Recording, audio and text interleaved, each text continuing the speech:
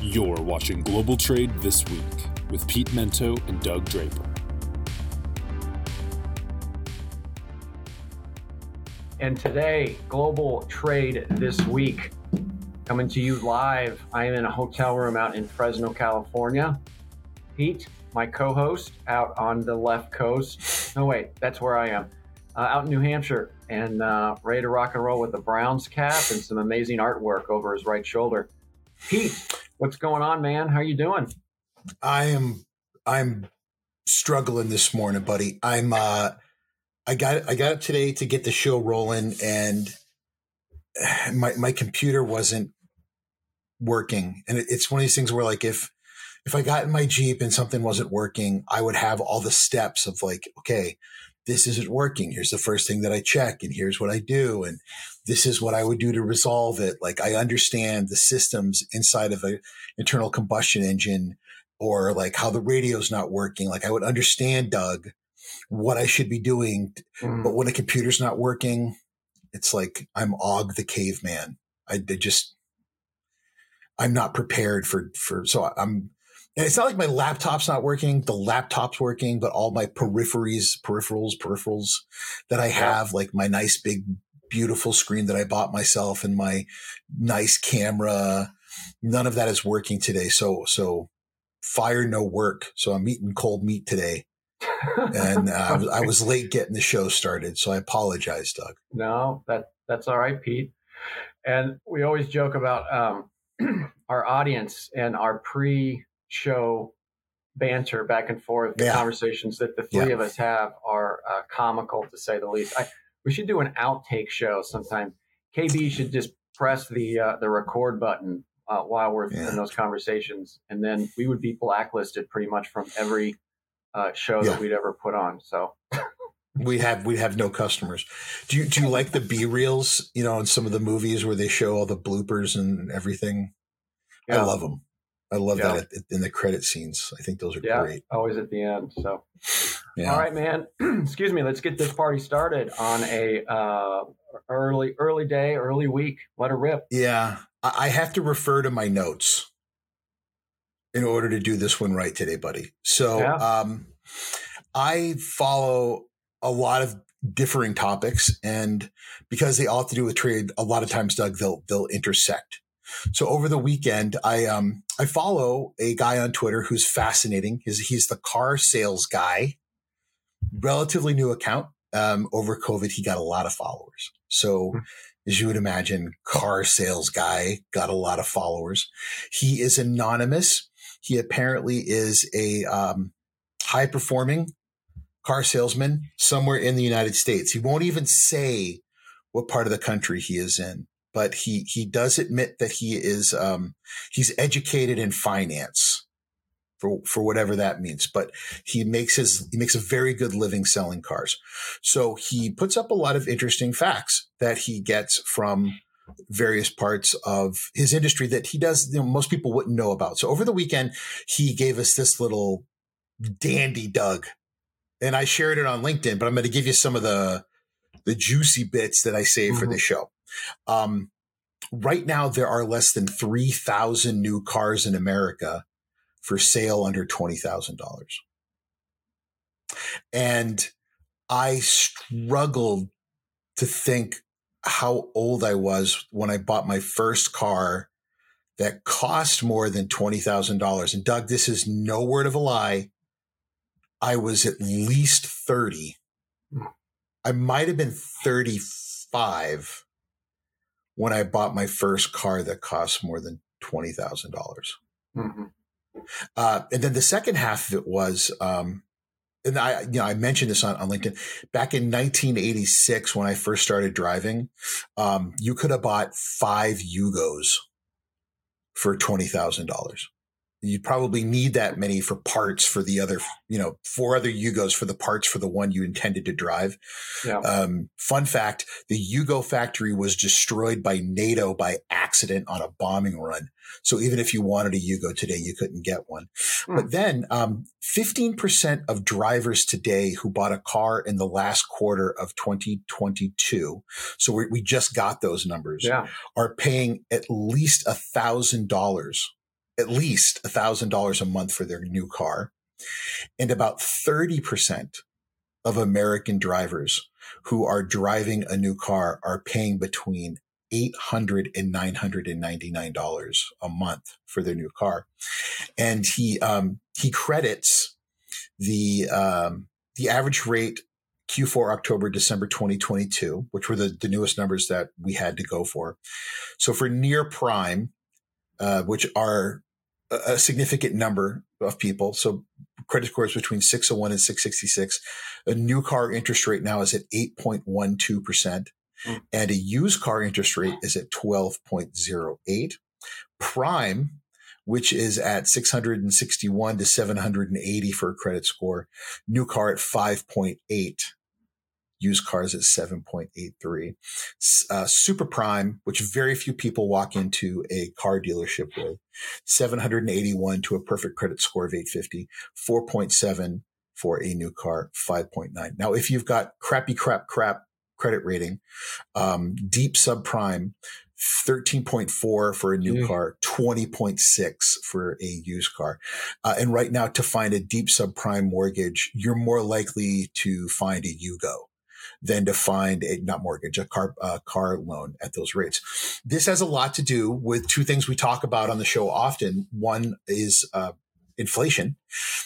Just cars are very expensive, buddy, because all the things that go into those cars have gotten so expensive.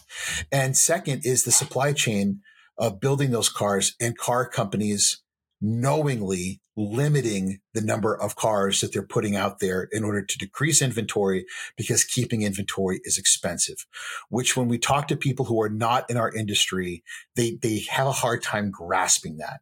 You're basically putting money on a shelf that you've already spent. And so putting money on that shelf that you've already spent, waiting for someone to buy it, is expensive for producers of inventory.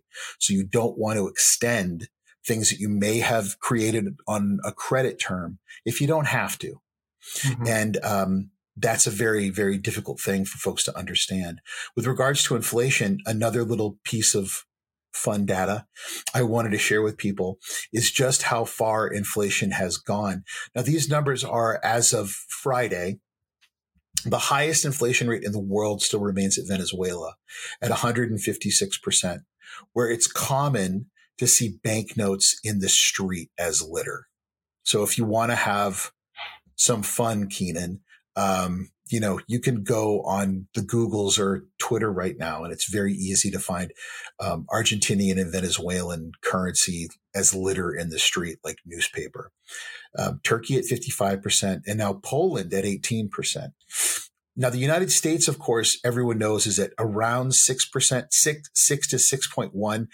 That's the government's numbers to us. And we all know how I feel, Doug, about the government's numbers. But we discount a lot of other countries between 6% and Venezuela's 156%. The UK is at 10.4%. And that's pretty terrifying, particularly when you see where the pound is at. Germany at 8.7, Mexico at 7.6, and buddy, Australia at 7.4. But at the lower end of the scale, you have our very good friends in Canada at 5.2%. Shout out to my headquarters in Montreal, Quebec. And of course, the last two, which I found were fascinating, was Saudi Arabia at 3%. It's amazing when you have all that gold and oil and cash. And lastly, China at 1%. Why? That's because they're communists and they believe in price controls. So when you centrally control the costs of practically everything, it's easy to not have inflation. So when your child comes home from college at spring break and says, well, inflation in China is at 1%, you can say to them, well, everything in China, pretty much the price of it is controlled by the state. So of course it is. Now go upstairs and clean out the cat box. It's fascinating, Doug. I bet if we went and looked across other products that were so dependent on the supply chain, we would find similar constraints on availability. Everything from laptops, honestly, things like high-end technology, high-end consumer electronics, certain types of medical devices, anything, honestly, that you don't want to have that expensive inventory on the shelf if you don't need it. Certainly expensive pharmaceuticals, Doug. So this has a lot to do with inflation. It has a lot to do with the cost of inventory sitting on a shelf. It's very much a supply chain issue. But damn it, Doug, what is it? Well, a couple of things on that comment. One, if any college student comes back and understands the concept of inflation in China, then I'm going to hand over my taxes and let them take care of that for me. That's at least they're going to comment on it, but I don't know if they're going to understand it. How about that? Maybe that's true. And the other flip side of that, with some personal experience, is insurance rates on cars, because the value of a car is so gosh darn expensive, have skyrocketed. And my personal experience with that is my daughter, I have a sidebar story on that in a second, just bought her first car on her own. I'm very proud of her for a variety of reasons. And I'll tell you a quick story. But so I went to our insurance guy and threw the car on there, and oh my God. So 4 cars. We have 4 cars in our family now, 4 drivers. We're going to change that pretty dramatically. But I was sitting there just raise the, raise this, lower this. I was adjusting my car insurance like crazy because it's blown up. And my insurance agent said, it's simply the fact that you have $80,000, $100,000 cars that are zipping around. And if they crash and break, it's not cheap to fix them. So the insurance piece of it, I think, is another piece. So those are the 2 things. So here's a quick story. The beauty of this show, Pete, is we can go in any direction we want. So my daughter bought her first car, bought it from a dealership in Kansas City. She went by herself. And I'm sure that the folks at the car dealership were salivating when a 20-year-old girl comes in there to try to buy her first car. Long story short, they tried to sell her the undercoating, blah, blah, blah. And her number, she said, Dad, my number is $14,999, 15 grand. Back and forth, brought it back down. She stood up and said, I cannot afford to pay more than 15 grand all in, and walked out. Yeah. She got in the car she was borrowing, turned on the key, started pulling away, and they ran out to try to grab her and said, I think we can make it work. Please come back in. And she got her car for $14,999. And she said, Dad, I've never felt better about being an adult as I did right now. So, anyway, it was crazy. I'm so proud of her for doing that. But anyway, the point of that story on the used cars is that the insurance rates are going up as well because the things are so gosh darn expensive. That's awesome. Well, first of all, good for your daughter. Yeah. You raised a winner, Doug. There are very few feelings that and second of all, that dealership still got something over on her because they're, but hey, any negotiation you walk away feeling like you won is a win. Because I don't, you want both parties to feel like they came away feeling good. That's how it's supposed to feel. And if the, one side of the consumer feels like they got a good deal and the person on the other side feels a good deal, then great. But man, and the inflation affects everything. And when it affects something that's insured, air cargo, ocean cargo, over the road, intermodal, it's going to affect insurance rates. And that's going to end up messing with our industry. What's terrifying, Doug, is the number of our colleagues, customers, consumers who still look at insurance coverage and go, nah, I'm not going to insure it. Nah, I'll take my chances. If it breaks, you guys are just going to fix it anyway. No, we're not. We're not. Well, then I'll sue you. Good luck, because the law is absolutely on our side on this one. Get insurance. It is so affordable. It's not even affordable. It's below I don't even know what a word below affordable is. It's like ridiculously affordable. And you have a responsibility to your company to get it. So just God, insure your cargo. Mm-hmm. Anyway, Doug, what do you got for us? What's your first topic, buddy? All right. Well, this I know what your first topic is. Oh, Doug, when you sent this to me, I told you I was speechless. I didn't even know what to write back. So I'm glad I'm sitting down and I'm comfortable. So hold on. I want to take a drink before you do this. Go ahead. Yeah. So this one started. I'm ready. Started as a topic, and then I kind of expanded it and took it out. So please lean in more if you don't mind. Drones. One of my favorite topics, drones. Yes. Yeah. So, but I'm going to change my tone for a couple reasons. Number one is there was an article about how drones are becoming more popular in warehouses to perform mundane work, primarily counting inventories. That's my world. That's my jam. So I totally get that. And it's becoming, the price is still pretty high, but it's coming down like anything else, just like flat screen TVs back in the day. But the efficiencies that you can gain for the mundane work that you have to do to run a successful warehouse operation. Say it. These drones, the application of a drone in a warehouse has value. How about that? Oh, there it is. There it is. There, mark it down, people. March 27th, 2020. It only took them like 4 years. Doug actually said it. Oh, wow. So let me clarify that. Drones making deliveries are still stupid. Drones that have decent applications do have value. And I think one of them is going to continue to be in the warehouse in a closed environment that can improve accuracy, efficiency, and eliminate humans, which ultimately get tired, delayed, make errors, the whole 9 yards. So I think we're going to see automation in the drones in warehouses increase. But so here's the expanded version, Pete, which is going to go away from drones. So the company that drew attention to this article was a company that invested into this drone company, which is Maersk. And that got me thinking about a term that you and I use time and again, which is owning the rails. And primarily we've spoken about North American companies. And I say North American because we're getting into the rail merger that we spoke about a couple of weeks ago. Anyway, Maersk, they own the boats. They've invested in aircraft. They've invested in 3PL e-com services. Now they're investing in technology and peripherals that are supporting some of the services that they provide.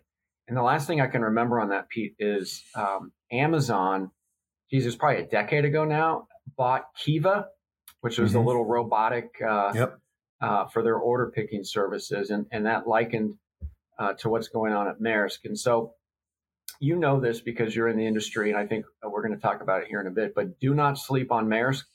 They separated, they broke, their alliances with MSC. We've spoken about that. And I think that they have a pretty targeted and focused strategy. And you keep look at what Maersk is doing and will continue to do. And I think that will help you understand the definition of what a global logistics provider is all about. So that's the bigger picture here, is that Maersk is starting to own the international rails with air, ocean. I'm not sure they're going to get into rail, but I was blown away when I was traveling in New Jersey last week for a quick day, and I was blown away at the number of e-commerce locations they have across the country and the companies that they've purchased that are focused on that. So drones have application within a building. I will admit that drones still have no application and are stupid making deliveries to commerce. But Maersk, don't sleep on Maersk. It's kind of like the NC2A tournament when you say don't sleep on this team who's a 7 or 8 seed. But anyway, the story went from drones to owning the rails. So that's my take. First of all, basketball is still a sport for men who can't skate. So I just want to make sure that I point that out. I don't care about the NCAA tournament. I only care if your team is in it, Doug, because it gives me something to root for. That's about it. And it's not. Second of all, I know. I paid attention, and they didn't make it. Second of all, Doug, you said it. You said the words. You made it matter to me. This is such a beautiful day for me. I might need to go lay down after the show. It was just so emotionally charged to see you make yourself vulnerable to myself and the audience and admit you were wrong. Well, hold on. No, Doug, you can't walk it back. You can't walk it back. It's like we went on a date and you finally told me you loved me. Okay. It's out there now. You have to hold my hand when we go to the mall. It's real. Okay. It's real. You have to give me a promise ring. This is a real relationship now. Okay. Yeah. You think drones work. Just say it. No, it's okay. You didn't hear me when I clearly used the word stupid when I defined drone delivery services, right? Drones in a warehouse, I get it. I think there's value there, but I'm not locking anything back because I didn't go all the way in. I told you that I strongly like you. I didn't tell you that I love you. No, I'm sorry. I heard what I heard. I heard what I heard. Next, the idea of local applications proving their worth and then using that to walk it back is very important. That's how most technology ends up finding a foothold. So we'll see what goes on from there. Yeah. It takes a lot of money to do that. Maersk has a lot of money, which goes to your last point. As we've come back from this just financial free-for-all that was the COVID pandemic, where consumers and logistics companies were like, hey, let's all throw money around like it's 1997 again. Like, it was just awesome for everyone. They're gonna start to be more pointed and more strategic with spend. Every company is. It has been incredible to watch Maersk in particular really hone in and focus on short-term and long-term goals and see how they're both aligning, which has been interesting to watch.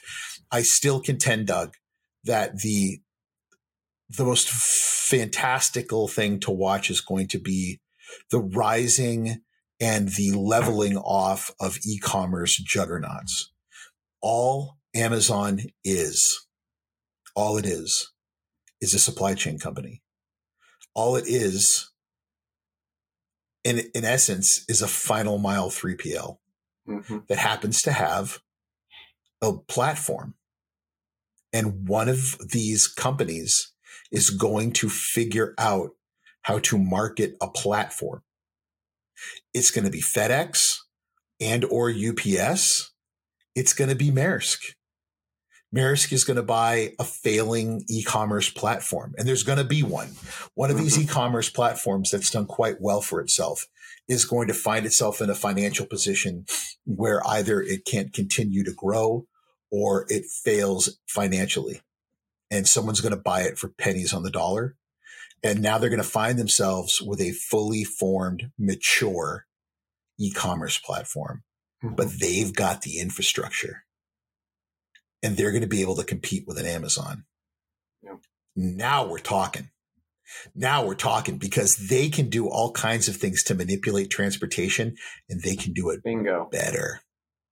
And they are going to get in the cage and they are going to fuck shit up, pal. There's no other way to put it. And when that happens, they can pick a region of the world that Amazon's not good at and out Amazon.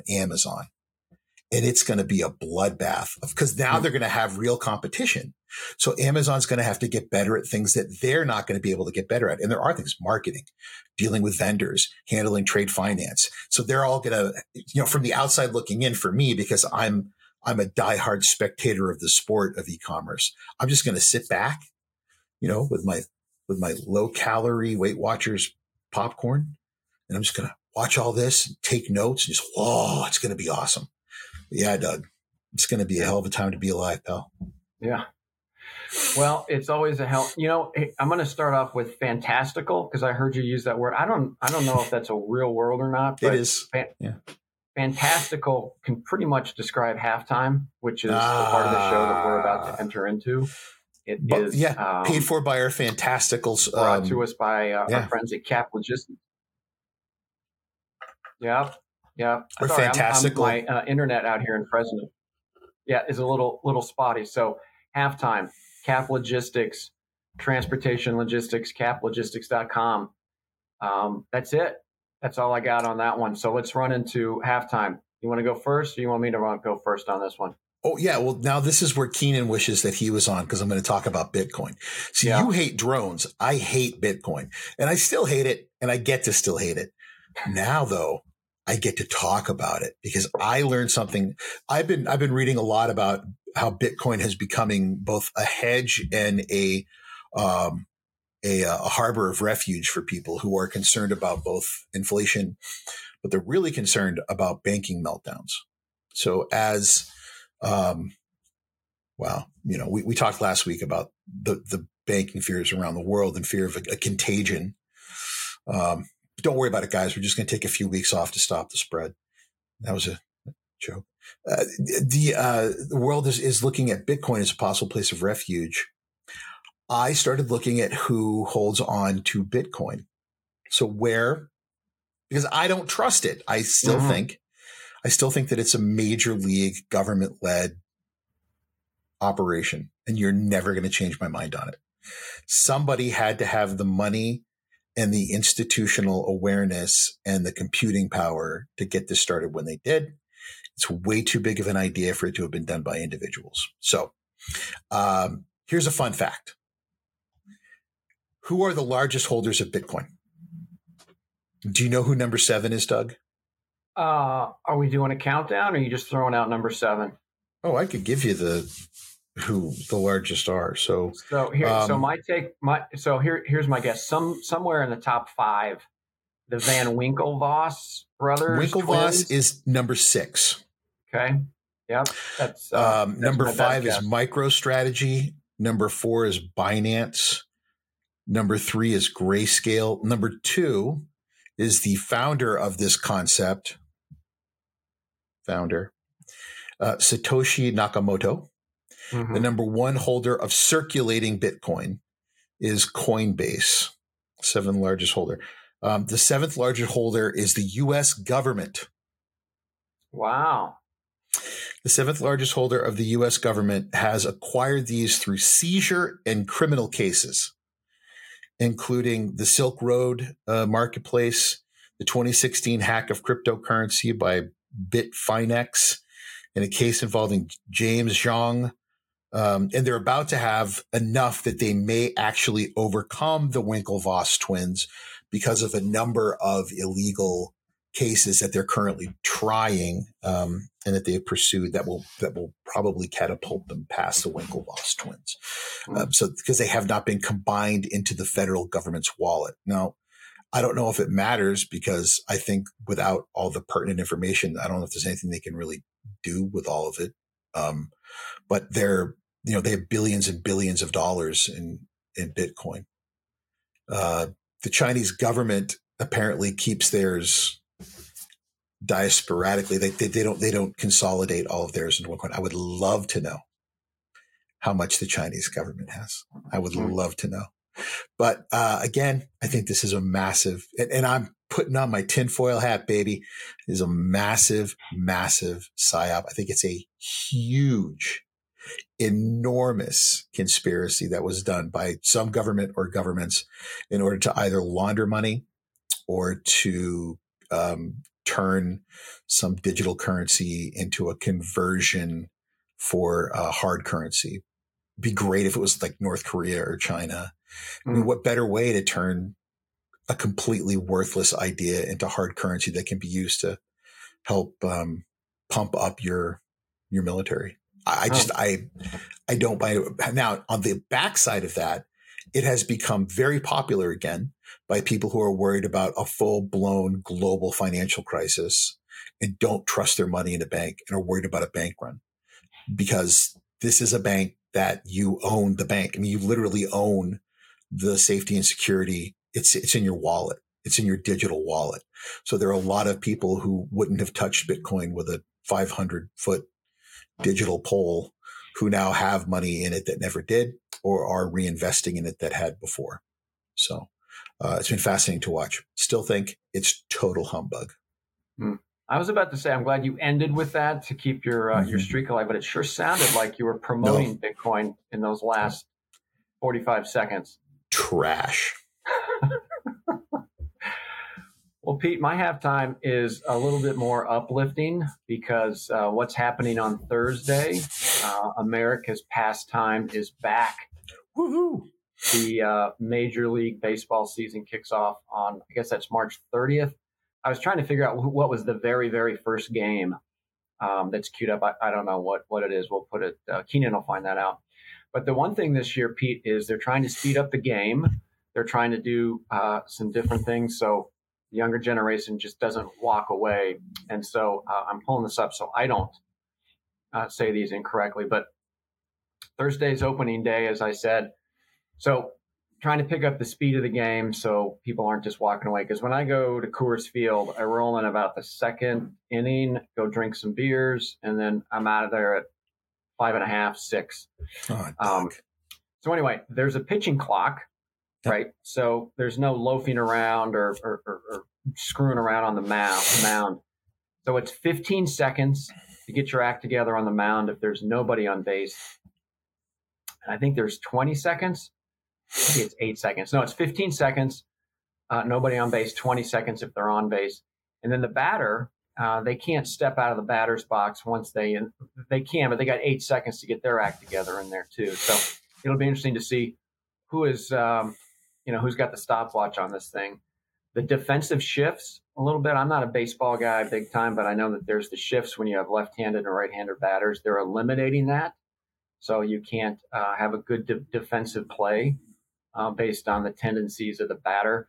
This one is interesting, Pete. Bigger bases used to be 15 inches square. Now it's 18 inches square. And the key thing there is square. So if you look at the surface area that thing's going to take up, it's pretty significant. And the whole idea is more stolen bases move people around the horn, which means they're going to be in positions of scoring. And then this one I didn't understand, limiting mound disengagements. So I don't know if that's just people pissed about something or whatever that is, but they're going to limit it. And limit it's pretty vague. So I don't know if that means it goes from 5 minutes to 2 minutes or whatever. But it's going to increase anger. It's going to increase debate. And all around, that's good for baseball. So I think there's going to be a lot of stories about Major League Baseball this year. There's going to be a lot of feedback. And it should be interesting. I'm not a big baseball guy, but I'm going to be going to more games this year, which is exactly what they want to happen. So I don't know if you've heard about all these changes, Pete, or what your take is on them. So Doug, I'm a baseball obsessed American. I have been my whole life. My father is from Boston. I spent the formative years of my life in Texas, but as a Red Sox fan, and I was miserable in 2004. I am a season ticket holder. I sell most of my tickets. I'd never go to games. But with all that being said, I'll start from the very beginning. The idea of having a clock, some people are excited about it, and I am to a degree, but I'm also concerned. So there was a pretty ugly injury that happened in spring training to Justin Turner of the Boston Red Sox. If you want to start your day with a pretty gross image, they show his face immediately after he got it stitched up. Because of the speed of what's going on, some pitchers are a little rushed. And the Major League Baseball Players Association was worried about this. And sure enough, someone got hit in the face. So he got his upper lip basically ripped off. But he'll be back and ready to play. These guys are pretty tough. But yeah, there's a lot of, farting around that goes on. And enough. So hopefully this player safety gets caught up in that. But I agree with you, Doug. These guys spitting and picking their nose and other parts of their bodies, we can get rid of that. And let's get back to 2.5-hour games.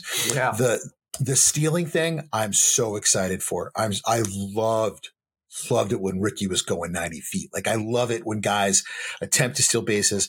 I was a catcher. I love it when a catcher tags somebody out. So the idea that there's going to be more attempts, because that 3 inches matters so much, because guys are going to try, and those catchers are going to have less time to decide to make the throw. It's going to make a big difference, and it is going to get more people out. That's going to be great. The shift, I hate the shift, but then I love the shift. But I'm glad it's gone. The problem is again, freaking Red Sox, they played around with the rules and they found a way to put a shift in over spring break. It's not the same kind, and it showed to be somewhat effective. So we'll see what happens there. But mound engagement, that's when a pitcher and a catcher and the rest of the team walks up to the mound to talk to the pitchers hey, man, there's a great scene in Bull Durham when they're they show what they're talking about. What's a great gift to give somebody for a wedding if you don't know the groom? I always find candlesticks, they're just basically looking for time to get somebody warmed up or whatever. So the idea here is it just slows down the game enough, right? What can we do to get this moving? Because games were turning into these 4-hour affairs. And as much as I love going to baseball games, drinking beer, eating peanuts and watching stuff, we have to find a way to make it more TV friendly, make it a place that people do want to go. And yeah, kids want to watch UFC fights. They want to watch football. They love watching basketball again. And why? Because basketball has turned into a time limited affair, a lot more action, a lot more scoring, 3 points constantly. They want to see offense. So let's give it to them. And I'm looking forward to the season of my absolute trash baseball team sucking the entire season, as it should be. They're the Red Sox. All right. Well, that was halftime, brought to you by Cap Logistics. Yeah, we're on the back half. Yeah, buddy. We're on the. I can't think of a baseball analogy. We're on the other side of we're the seventh inning stretch. Seventh inning. Yeah, we're in the seventh inning, buddy. Yeah. I'm pretty fired up to talk about this one. So do you remember the game you play with, like, I don't know, with your buddies, or you have your hands like this and they'd have their hands like that, and like you try to smack them on top of their hands, and if they flinched, you got to punch them in the shoulder or whatever? Or were you not a bunch of uneducated idiots like my friends and I? No, but Wichita, Kansas, you kidding me? We love to punch people. Yeah, exactly. So, I mean, my friends and I were morons. So we would sit there, and it was something to do on the way to baseball games or whatever. You'd like sit there with your hands like this, and you try to smack each other. Oh, you flinch and you punch each other. It's like, oh, well, forgive me for not wanting to feel pain, but you couldn't wait to like punch your buddy. And then it was their turn, that's what negotiating freight rates are like now. It's like, okay, wow, this is a great rate. Ningbo to West Coast US, $890. Holy crap. I get 10 free days. This is amazing, right? Lock us in. And then a week later, it's like 820. Jeez. Oh, like you get so mad because you flinched, Oh, and then, or someone says to you, looks like the president's going to get involved in West Coast negotiations. We might want to wait on those East Coast rates. I don't know. I think they're going to start going down.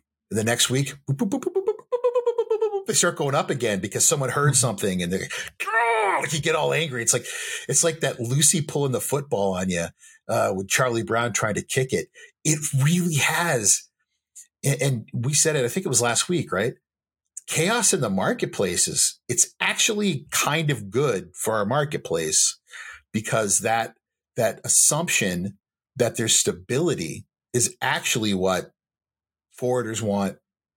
It's what NVOs want. It is not what carriers want. And it's actually not good for people who are buying it, believe it or not, because you want to take advantage of the marketplace.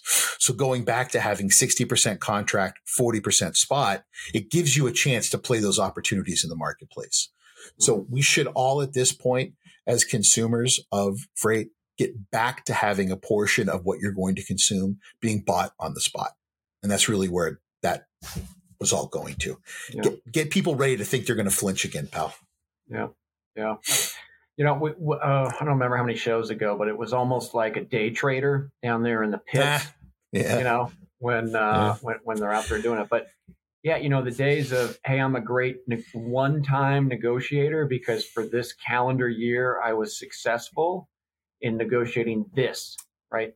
Well, this doesn't exist anymore because it is so fluid. And just like you said, 60-40 split, 50-50, whatever it might be, it is a ongoing day-to-day transactional based business. And there is benefit if you know how to work it and you really understand the markets and the ebbs and flows of what's going on a port by port basis. You can be successful and you can be a hero within your organization. But if you think you're going to go out there and sign one contract for 1 year and go pat yourself on the back and go show your CFO how much money you've saved them, then you are going to get burned. And you don't understand the ocean industry in 2023. So it's a great analogy with the flinching, and I love it. And it's a different world out there. And I was trying to think, Pete, and I can't. I love Wolf of Wall Street. What was the guy's name? Belfort. Gordon. Yeah. What? Gordon? No, see, it was. You and I pride ourselves on knowing that stuff. Anyway, Belfort. We'll think of it in a minute. But the way he manipulated things and made it beneficial for him, that's the kind of guy you need on your team to go out and negotiate these things nowadays. Jordan Belfort. Yep. Jordan Belfort. Yeah. Yeah. So, Pete, my last topic kind of goes on the ocean freight as well. It's the ocean. It's related to the Ocean Shipping Reform Act of 2022, which, if I won't go into the nuances of it, but it was a knee-jerk reaction when it was a carrier market, when it was a seller's market. Everybody was up in arms about this charge and that charge and how can they do it and blah, blah, blah. And so the government said, well, we'll try to help out and try to regulate an industry that has nothing to do with ownership or control in the United States.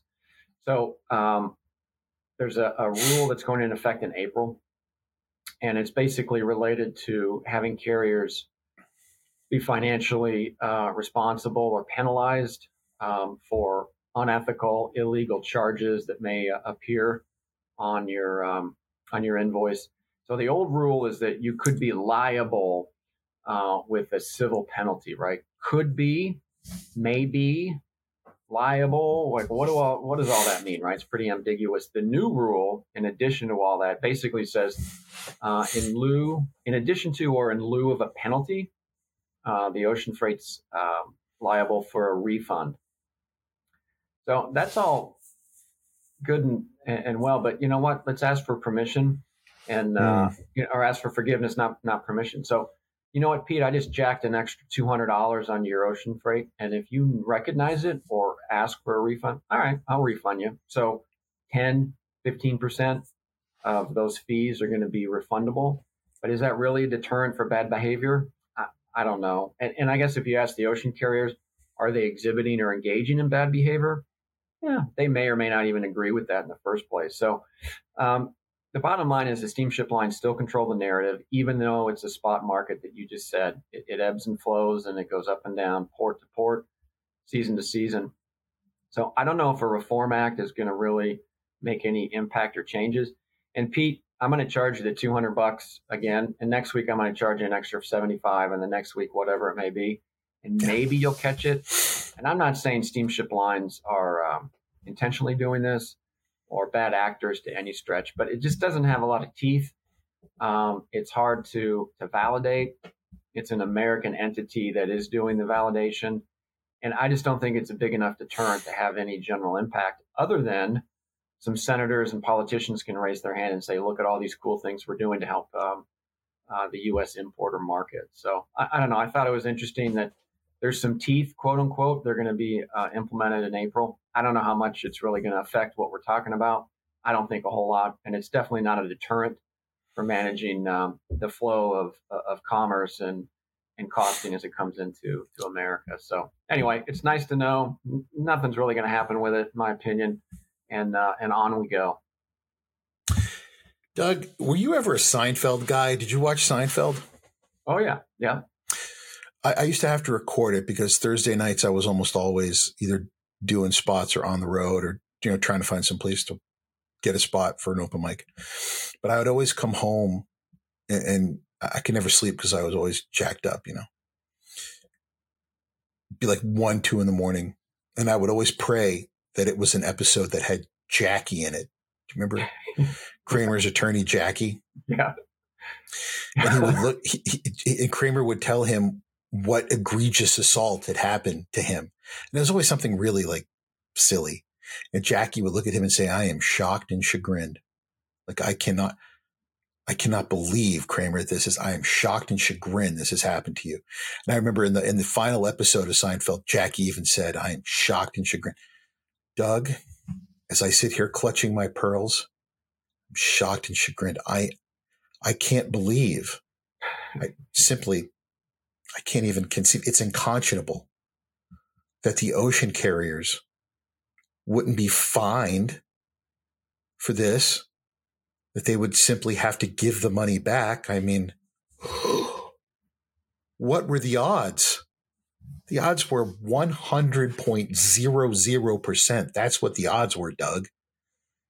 I mean, what were we expecting? These are some of the most powerful companies on planet Earth. You and I know that. All the people that we work with in this industry know. I mean, ocean companies have got some stroke, man. Like, those guys can make it happen. If you need it, it's going on one of their boats, baby. And say what you will, and you can say a lot. During the pandemic, they were a necessary part of day-to-day operations on planet Earth. So we got to give them some credit. They do have some political capital to wield at the moment. I got a feeling they might have wielded it on this one. It's like, what do you want from us? Okay. Mm-hmm. We kept the earth spinning for you in the worst crisis of pretty much anyone's lifetime since World War II. Knock it off. Say what you will about it. You know, like Stalin said, the strong do what they will and the weak accept what they must. I'm just not shocked. I'd like to sit here and feign disgust, but you know, what I think is really scary is you're going to have a lot of freight forwarders who are suddenly breathing a sigh of relief because they were all terrified they were going to get caught up in this mess and end up getting sued. Mm-hmm. So that's probably where all this is. It's maybe there's a little silver lining in it. But what stinks is what you just said. For months and months, people were getting whacked with millions of dollars, some companies, of D&D. And they felt that there was some sort of justice that might be played out here. Ain't no justice, baby. You know, yeah. This is forwarding, dude. There's no justice. There's just profits and losses. And, you know, you'll get yours next time. So speaking of next time, that's all the time we have for this week. We want to thank our incredible, incredible sponsor, Cap Logistics, for all that they do for us. We want to thank them for loaning us Keenan, who I think is it work release or parole? I can never keep those two straight. Mm-hmm. But he does an incredible job for us on the buttons and dials back there in his Fortress of Solitude in Denver, Colorado. I want to thank my co-host, Doug Draper, for always, knowing when he's wrong and admitting it here on the podcast. It takes a very strong, mature man to admit when he's wrong. And Doug did that today by admitting that drones do serve an important business purpose in the logistics industry. Doug, I don't know. I want to cry. I'm so proud right now. See, you bring that up again on the close, so I cannot retort that, right? Yeah. I'll just let the show come to a peaceful end. Yeah. And of course, we want to thank all of you, our listeners and our viewers. Everyone listens to this on a podcast. Those of you who watch it on any number of the video releases that it comes on. And for those of you who watch the video, we are available now on all podcast outlets. So please do give us a listen there when you're going to and fro.